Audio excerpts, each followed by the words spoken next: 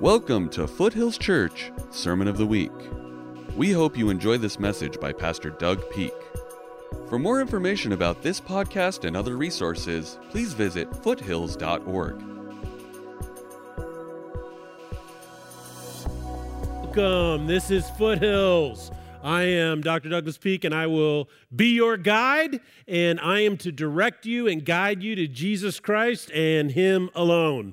So I want to personally invite you, especially if you're new or if you're watching online for the first time, to be a part of our community. And every person, whether they are doing church at home, in a cabin in the mountains, on a beach in Cabo, or in the desert of Arizona, or you may be in the climate-controlled, ionized, and sanitized, climate-controlled perfection of our auditorium, we are glad you're here. Now, if you are interested in kind of getting to know who we are, you can text FH Next Step to 97,000, and you can start an anonymous journey, I emphasize anonymous, to get to know our church better. If you want to explore what it means to know God, you can text that very simply. If you want to get baptized and continue your journey with Christ, you can every next step is found there, so I encourage you to do it. Now, this weekend is Memorial Day weekend, and on how it got its start is on May 1st in 1865, which is the year that the Civil War ended, was 1865, is that there was a prison camp that had been hastily set up by the Confederates just outside of Charleston, okay? And what happened is a bunch of Union soldiers were sent there, and right before the war ended, a bunch of them died over the winter from exposure and disease because very poor conditions. So on May 1st, 1,000 freed slaves in the South joined regiments of the U.S. colored troops, and they entered the prison in Charlotte, and they sang hymns, and they put flowers on all the graves of the Union soldiers that had died in the Civil War and in that prison camp in particular. So 3 years later, General John A. Logan of the Grand Army of the Republic called for a Decoration Day on May 30th, and that's kind of the beginning of how Memorial Day started. It's not a celebration of war. It's a celebration of those who die in the service of their country. And so that's why people tomorrow will honor those who lost their lives, gave the greatest sacrifice. Now, when I was in college, I went to a university that was really close to a large army base where the Big Red One is stationed. And there would be a lot of military personnel who would serve, and then they would go to college. And so I knew a number of guys that had served for 4 years, some 6. They were on the GI Bill. They were going to college, and I got to know them. And so there was an interesting dynamic between those two groups of people, the 18-year-old college students and those who were freshmen but had served. And some had gone into the military, and they seemed to be more mature, but more than anything else, they seemed to know what they believed. And so in comparison to a lot of the other 18-year-olds who just didn't know what to believe or what they believed and why they believed it. And so they were easily influenced by the culture of university. One of my favorite satire sites is called the Babylon Bee, and they sent one. And I wasn't able to find it, show it to you real quick, but it was a picture of a couple sending their student off to university. And it said, couple happy to spend $90,000 to send their student off to university to undermine and ruin everything they've done over the last 18 years of their life. And that is so very true. It seems interesting to me that today people talk about generations like the millennial generation, and people talk about why does this generation struggle so much? And I postulate, well, because they have the highest majority or percentage of people who went to the university. When you go to university, it is not good anymore for people who have convictions. We're in the book of 1 John. And we're studying it because John basically said, this is how you make sense out of your life. And one of his biggest things is that you need to know what the truth is and know why it's true. Now, what's really interesting is 1 John is commonly known for chapter 4. And chapter 4 is the big love chapter. It's like God is love, and he first loved us, and so now we love. And when we love one another, we're in God. If we hate our brother, we're not in God. So let's love one another. There's a lot of love going on. I mean, there's a love fest in chapter 4. It's just a whole lot of loving going on. And people always, pardon the pun, love to preach on love, right? But if you don't know what's in chapter 1, 2, and 3, then you have no idea what real love is in chapter 4. And so you got to dig into it and realize, what's he really talking about? Now, why he does this is because everybody wants to find true love. Then why are so few people actually finding it? Everybody wants a lasting love, but why is it so difficult for love to last? Well, the reason why is because what you believe is one of the most important things about you. And that's what he talks about. What you believe is one of the most important things about you. So let's jump into where we left off last week and see how John addresses this issue. Beginning in chapter 2 of the first book of John, verse 18.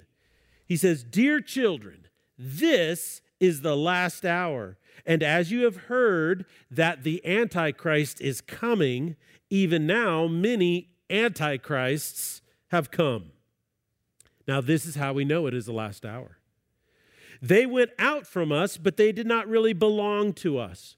For if they had belonged to us, they would have remained with us. But their going showed that none of them belonged to us." Now, that last verse, he's talking about the Gnostics. And if you're listening for the first time, is that the book of John was refuting a group of people that had created a new religion. And what they did is they took an ancient Greek philosophy called Gnosticism, and they replaced it with all the Christian terminology. Okay? And in the process, they took the name Jesus, and then they reinterpreted who he was. So what John is saying is that these are the spirits of the Antichrist. They intentionally went out, said we're doing something brand new that's better than before, and by this you know they have not adhered to the truth.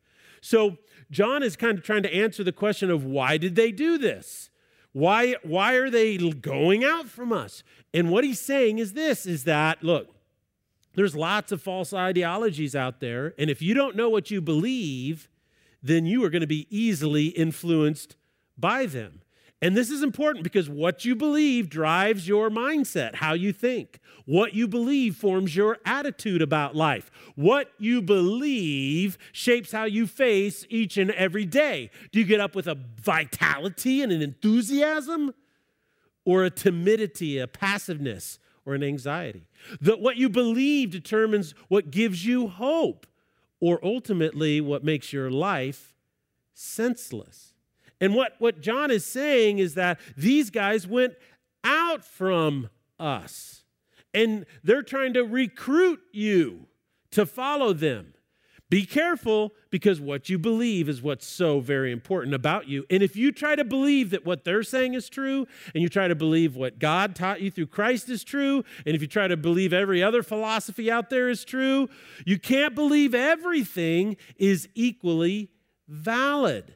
Because if you do, it creates a senseless life. Now let's pick up in verse 20. Look at what he says. "But you have an anointing from the Holy One." Oh, so I don't have to believe everything is equally valid. I don't have to believe that everything is the same, because I've been given tools to discern right from wrong, good from evil, truth from falsehood. Where does it come from? It's an anointing from the Holy One, so it comes from God. And this is why we know the truth. I do not write to you because you do not know the truth, but because you do know the truth, and because no lie comes from it. Who is the liar? It is whoever denies that Jesus is the Christ. Such a person is the Antichrist, denying the Father and the Son. No one who denies the Son has the Father, and whoever acknowledges the Son has the Father also. So what's going on here is the Gnostics said, hey, we're going to take this Greek philosophy, and guess what we're going to do is we're going to borrow all this verbiage, and we're going to borrow Jesus, and we're going to just put it into our system and create a new religion. Now, we're not familiar with it because it died out pretty quick. And that's one way to know whether it's true or not, because it died out. Now, I dug into that last week, if you would like to kind of figure out why that's a proof for the authenticity of Christianity. But the Gnostics denied Jesus. You see, what the Gnostics believed is that there was this unknowable, pure God up there, and because we live in an evil universe, that God couldn't create evil, and so he created all of these offspring, and they're called archons, and you kind of work your way down the ladder until a real imperfect one created the imperfect world, right? And Jesus was a part of creation. So they denied Jesus. They denied he claimed who he was. Jesus claimed, I am God. If you've seen me, you've seen the Father. The Father is in me, and I am in the Father, and we are one. So, okay, well, they denied that. They denied the importance of a sacrifice. Well, bad for him, he died, but it had really nothing to do with who you are. They denied his bodily resurrection. They denied he could redeem you. They denied that he could bring your soul back to life from death. They denied that he was the Messiah. And John is saying is that you can't believe that and believe this. You've been given the tools to discern the difference between the two. Now, how that applies for us today is that we live in a world that talks about that there are many ways to get to heaven or many ways to get to God.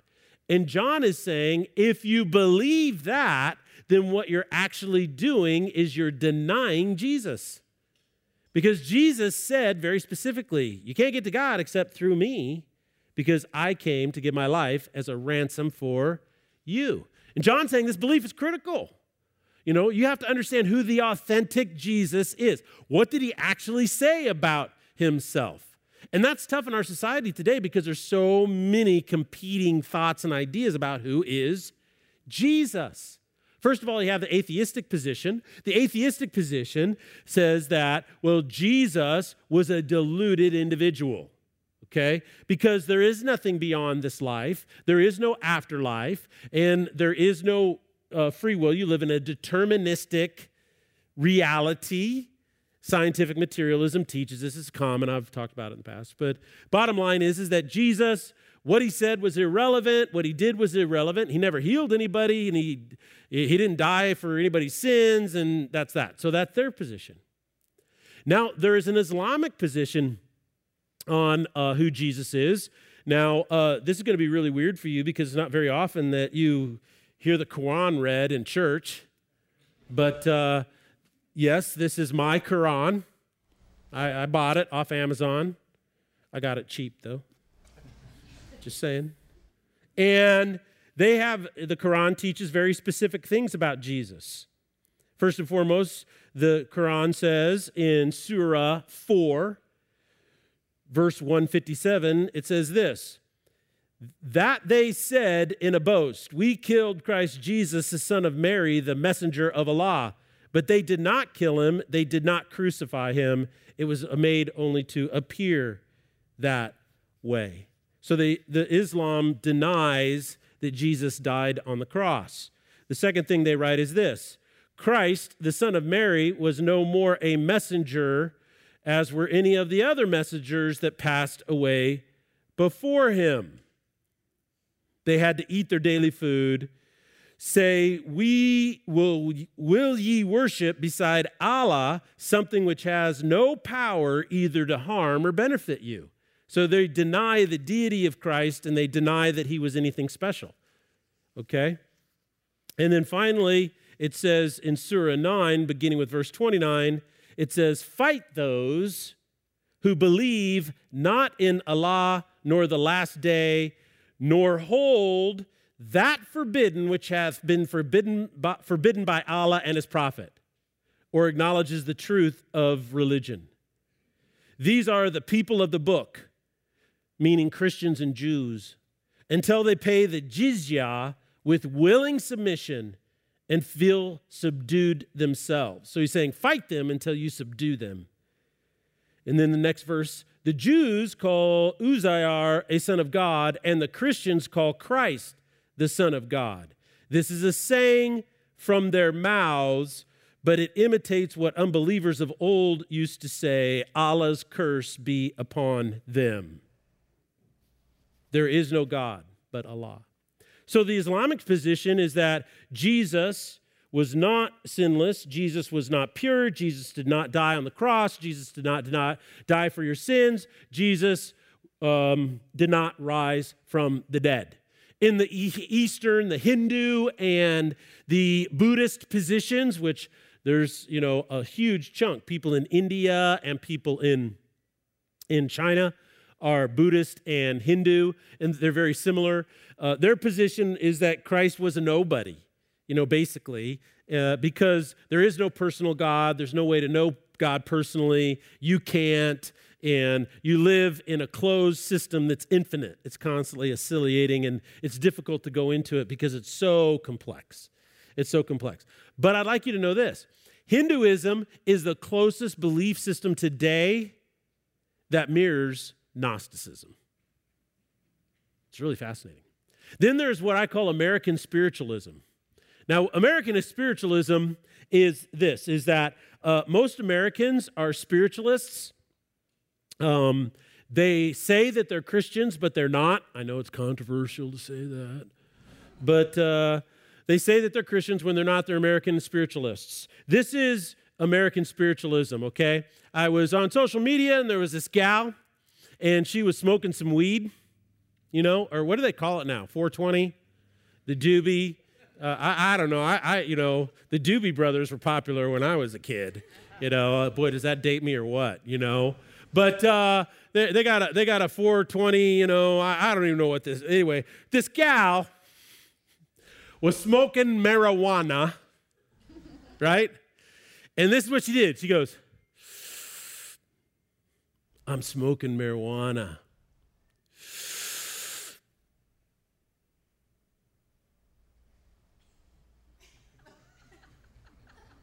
Because my Jesus wants me to be happy. That's American spiritualism. Right there, in a nutshell. Jesus has one job, my friend, one job only. You know what that job is?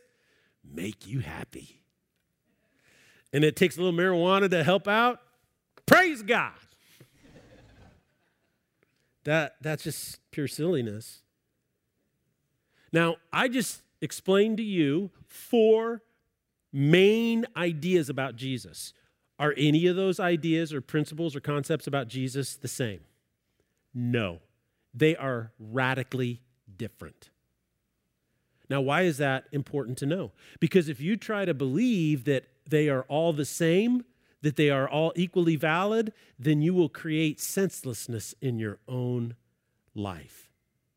Because when you believe things that are contradictory, even when you want to believe them, you'll create senselessness. You know this is true, ladies.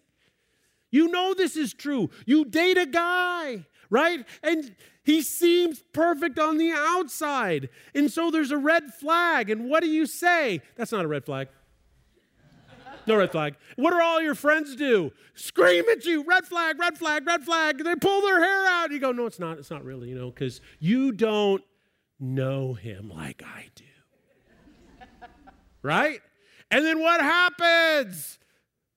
You have to go to coffee with your friends. And their friends who love you to death sit there. They give you no compassion. They sit there and tap their foot and go, told you so, told you so, told you so. Because all the red flags become what? True. Guys, you know this is true because you see that car. It's classic, man. Oh, you dreamed of that convertible. And it's like, it's the perfect color and it's great, got great tires on it. And so you bring it home and your wife goes, what's that clunky noise? Oh, that's normal for that year of car. Yeah. 6 months later and $30,000, you're like, maybe not such a great decision. I'm trying to just drive home the point, and that is that when we believe, when we choose emotionally to believe something is true, we deny the facts that are right in front of our face. And what does that always do? It always hurts us. It creates senselessness in our lives. Listen to what John says next in verse 24. He really gets into the nitty-gritty here. He goes, as for you, see what you have heard from the beginning remains in you.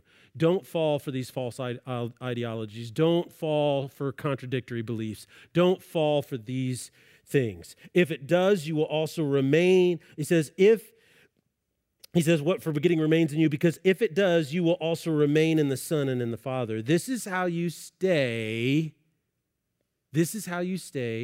committed. He says, this is what he promised us, eternal life. Now, that promise is amazing. The promise of eternal life is a promise of a meaningful life, not a senseless life. You see, when you have eternal life, then what that means is you're not a victim of fate right now. You see, you're not a victim of fate. It says you have free will. The atheist position, the Hindu position says it doesn't matter. In Hinduism, you're locked into karma and fate. Atheists say, well, your decisions are all determined for you. The illusion that there's a you that makes free will choices doesn't exist. It's just an illusion. And what's happening is when you have a promise of eternal life, it says that your free will is operable. You are not a victim of fate. Your choices matter. Your choices are able to be made and make a difference. And when your choices matter, that means they're meaningful. And that means your life can have purpose because you can change the outcome. That is a powerful promise. And John is saying the promise of eternal life has more ramifications on you than you could ever imagine. But in our culture, there's this constant vibe. There's a culture out there that seems to lead you astray. Our society is designed to separate you from the one thing that will bring meaning and purpose in your life, the promise of eternal life. Some of these things are so silly and they're easy to see through. I remember one just a little bit ago. There was a product that's called Sensa. And it was kind of like salt, but it was a little thicker. And what it was is they said, look, if you sprinkle this on your food and then you eat, it blocks your body from absorbing the calories in the food. So you lose weight. Man, I'm putting on donuts, barbecue, baked potato, what do you want on it? Everything, and a little Sensa, right? That's a lie. Didn't work. How about this? Luminosity. You guys have the app on your phone, Luminosity. It's not as popular as it was about 3 or 4 years ago, but it's brain teasers and all this kind of stuff. Well, they claim that it actually stopped Alzheimer's. It doesn't. Gerber baby food. They had this thing about 10 years ago, 15 years ago. Maybe it was longer. Maybe it was 20 years ago. They said our Smart Start food program, if you put your baby on it, your baby won't develop allergies. I think it cost them $20 million to get out of that one because it was false. Do you know that Marlboro cigarettes used to advertise that if you smoked their cigarettes, it would stop your cough?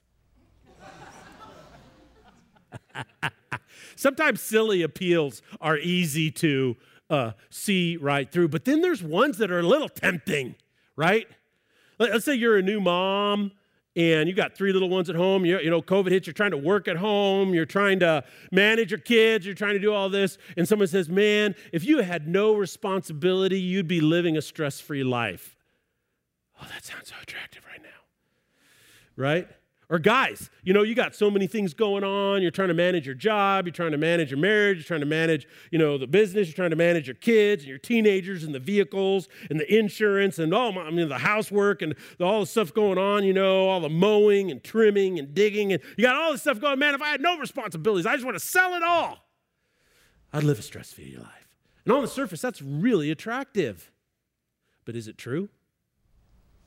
Or how about this one?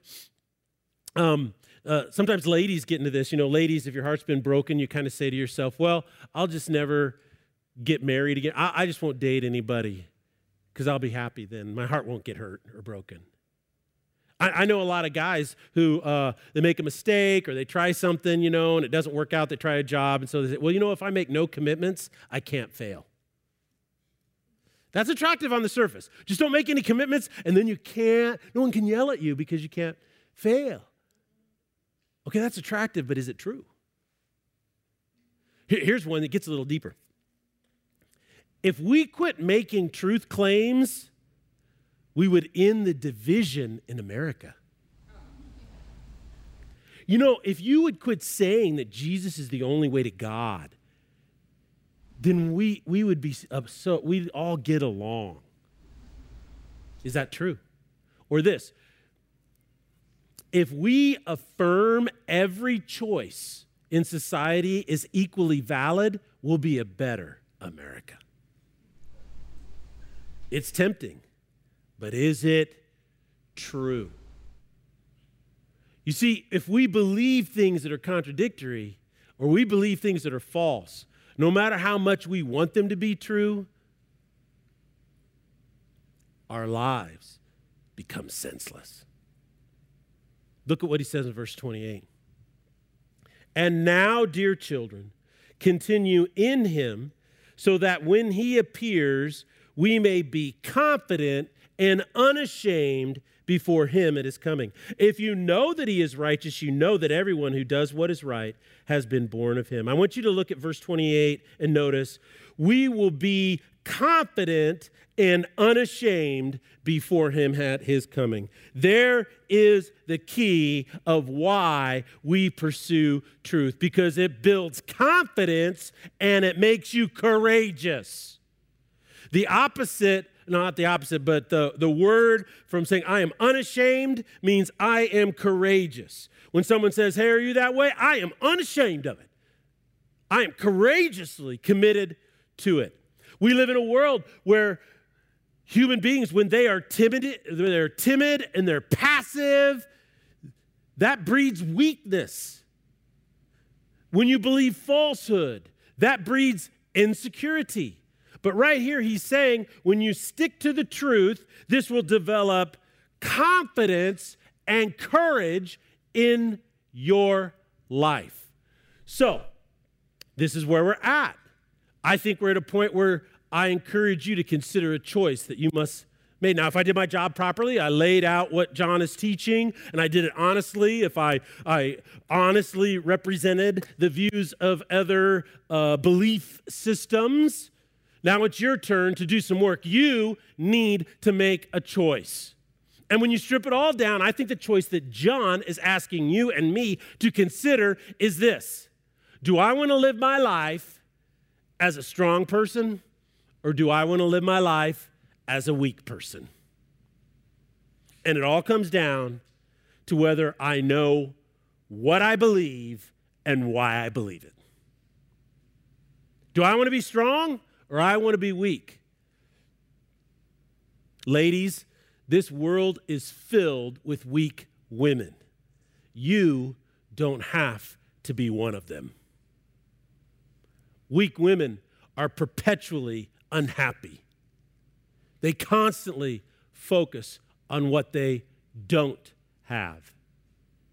They enhance how they are a victim of circumstance in any and every situation because they're experts at comparing themselves to everyone else. And when they compare themselves, they see how they are not that. They don't measure up to that.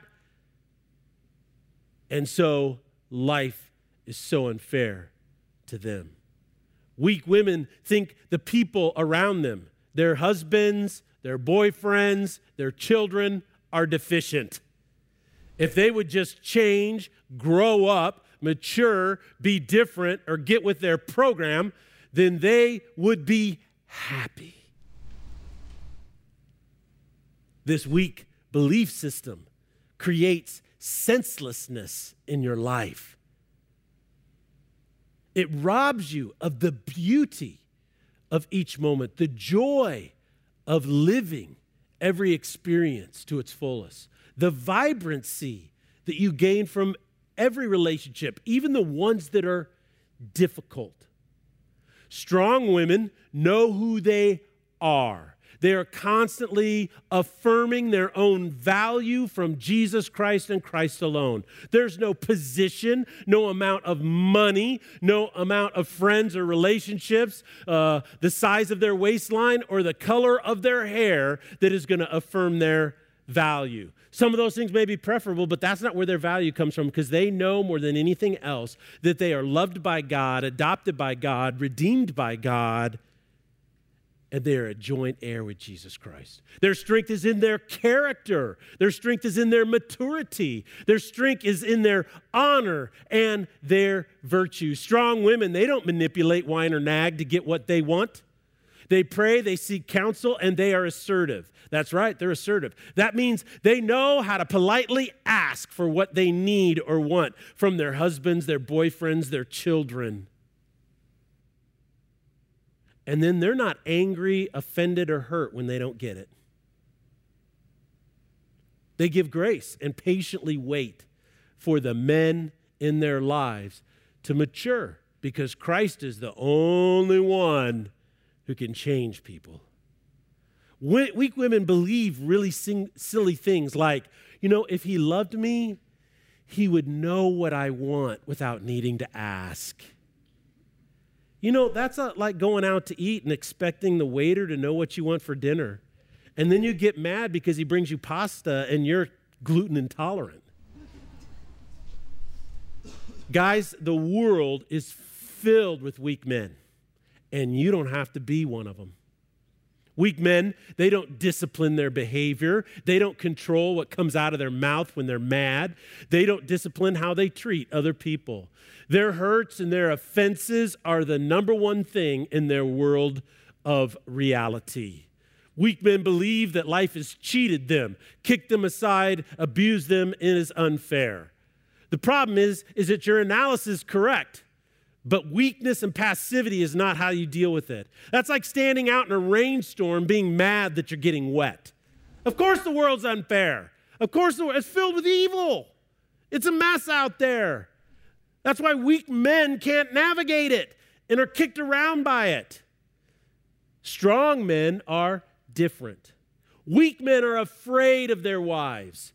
They're annoyed with their wives. They blame their wives for their emotional state. Man, when I'm around her, I'm just mad all the time. She just knows how to push my buttons. They're your buttons. If you're listening online, guys, I want to ask you a question. Do you spend more time drinking, smoking dope, gambling, playing video games to distract yourself from your own senselessness in life?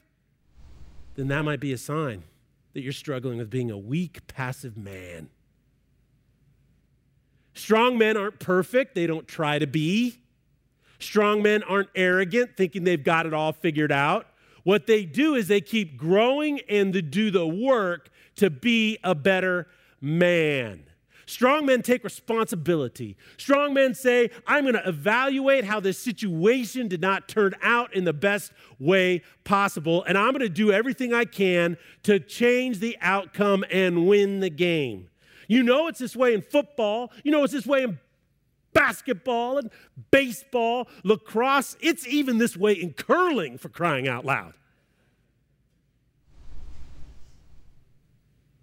Why is it any different in your marriage? Why is it any different in your dating life? Why is it any different in your parenting? Why is it any different with your church community or your state or your federal government or the country you live in? Why would it be any different? Strong men take responsibility to do what they can to change the outcome of the environment that they are in. And they're not afraid when they're whitewater rafting of getting wet.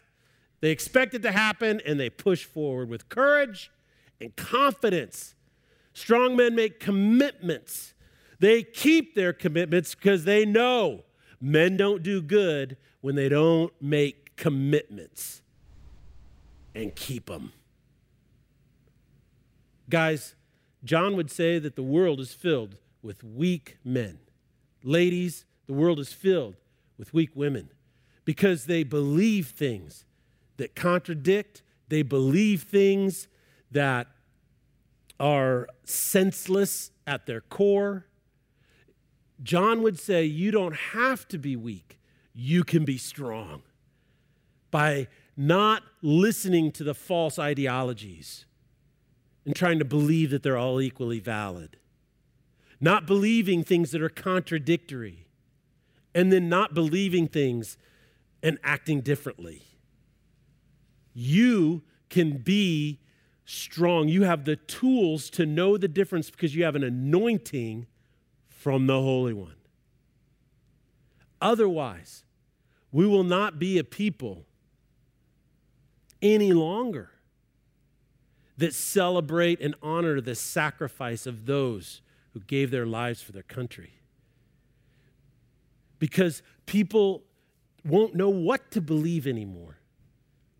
So when we study John and we apply it to our lives, he is calling you and me to be the city set on a hill, the light that is lit in the darkness, the courageous and unashamed voice of Jesus Christ to a lost, blind, and dark world. Let our day of decoration be the day when Jesus says, well done, good and faithful servant. Thank you for listening to this Sermon of the Week. Video footage of this sermon and others can be found on foothills.org.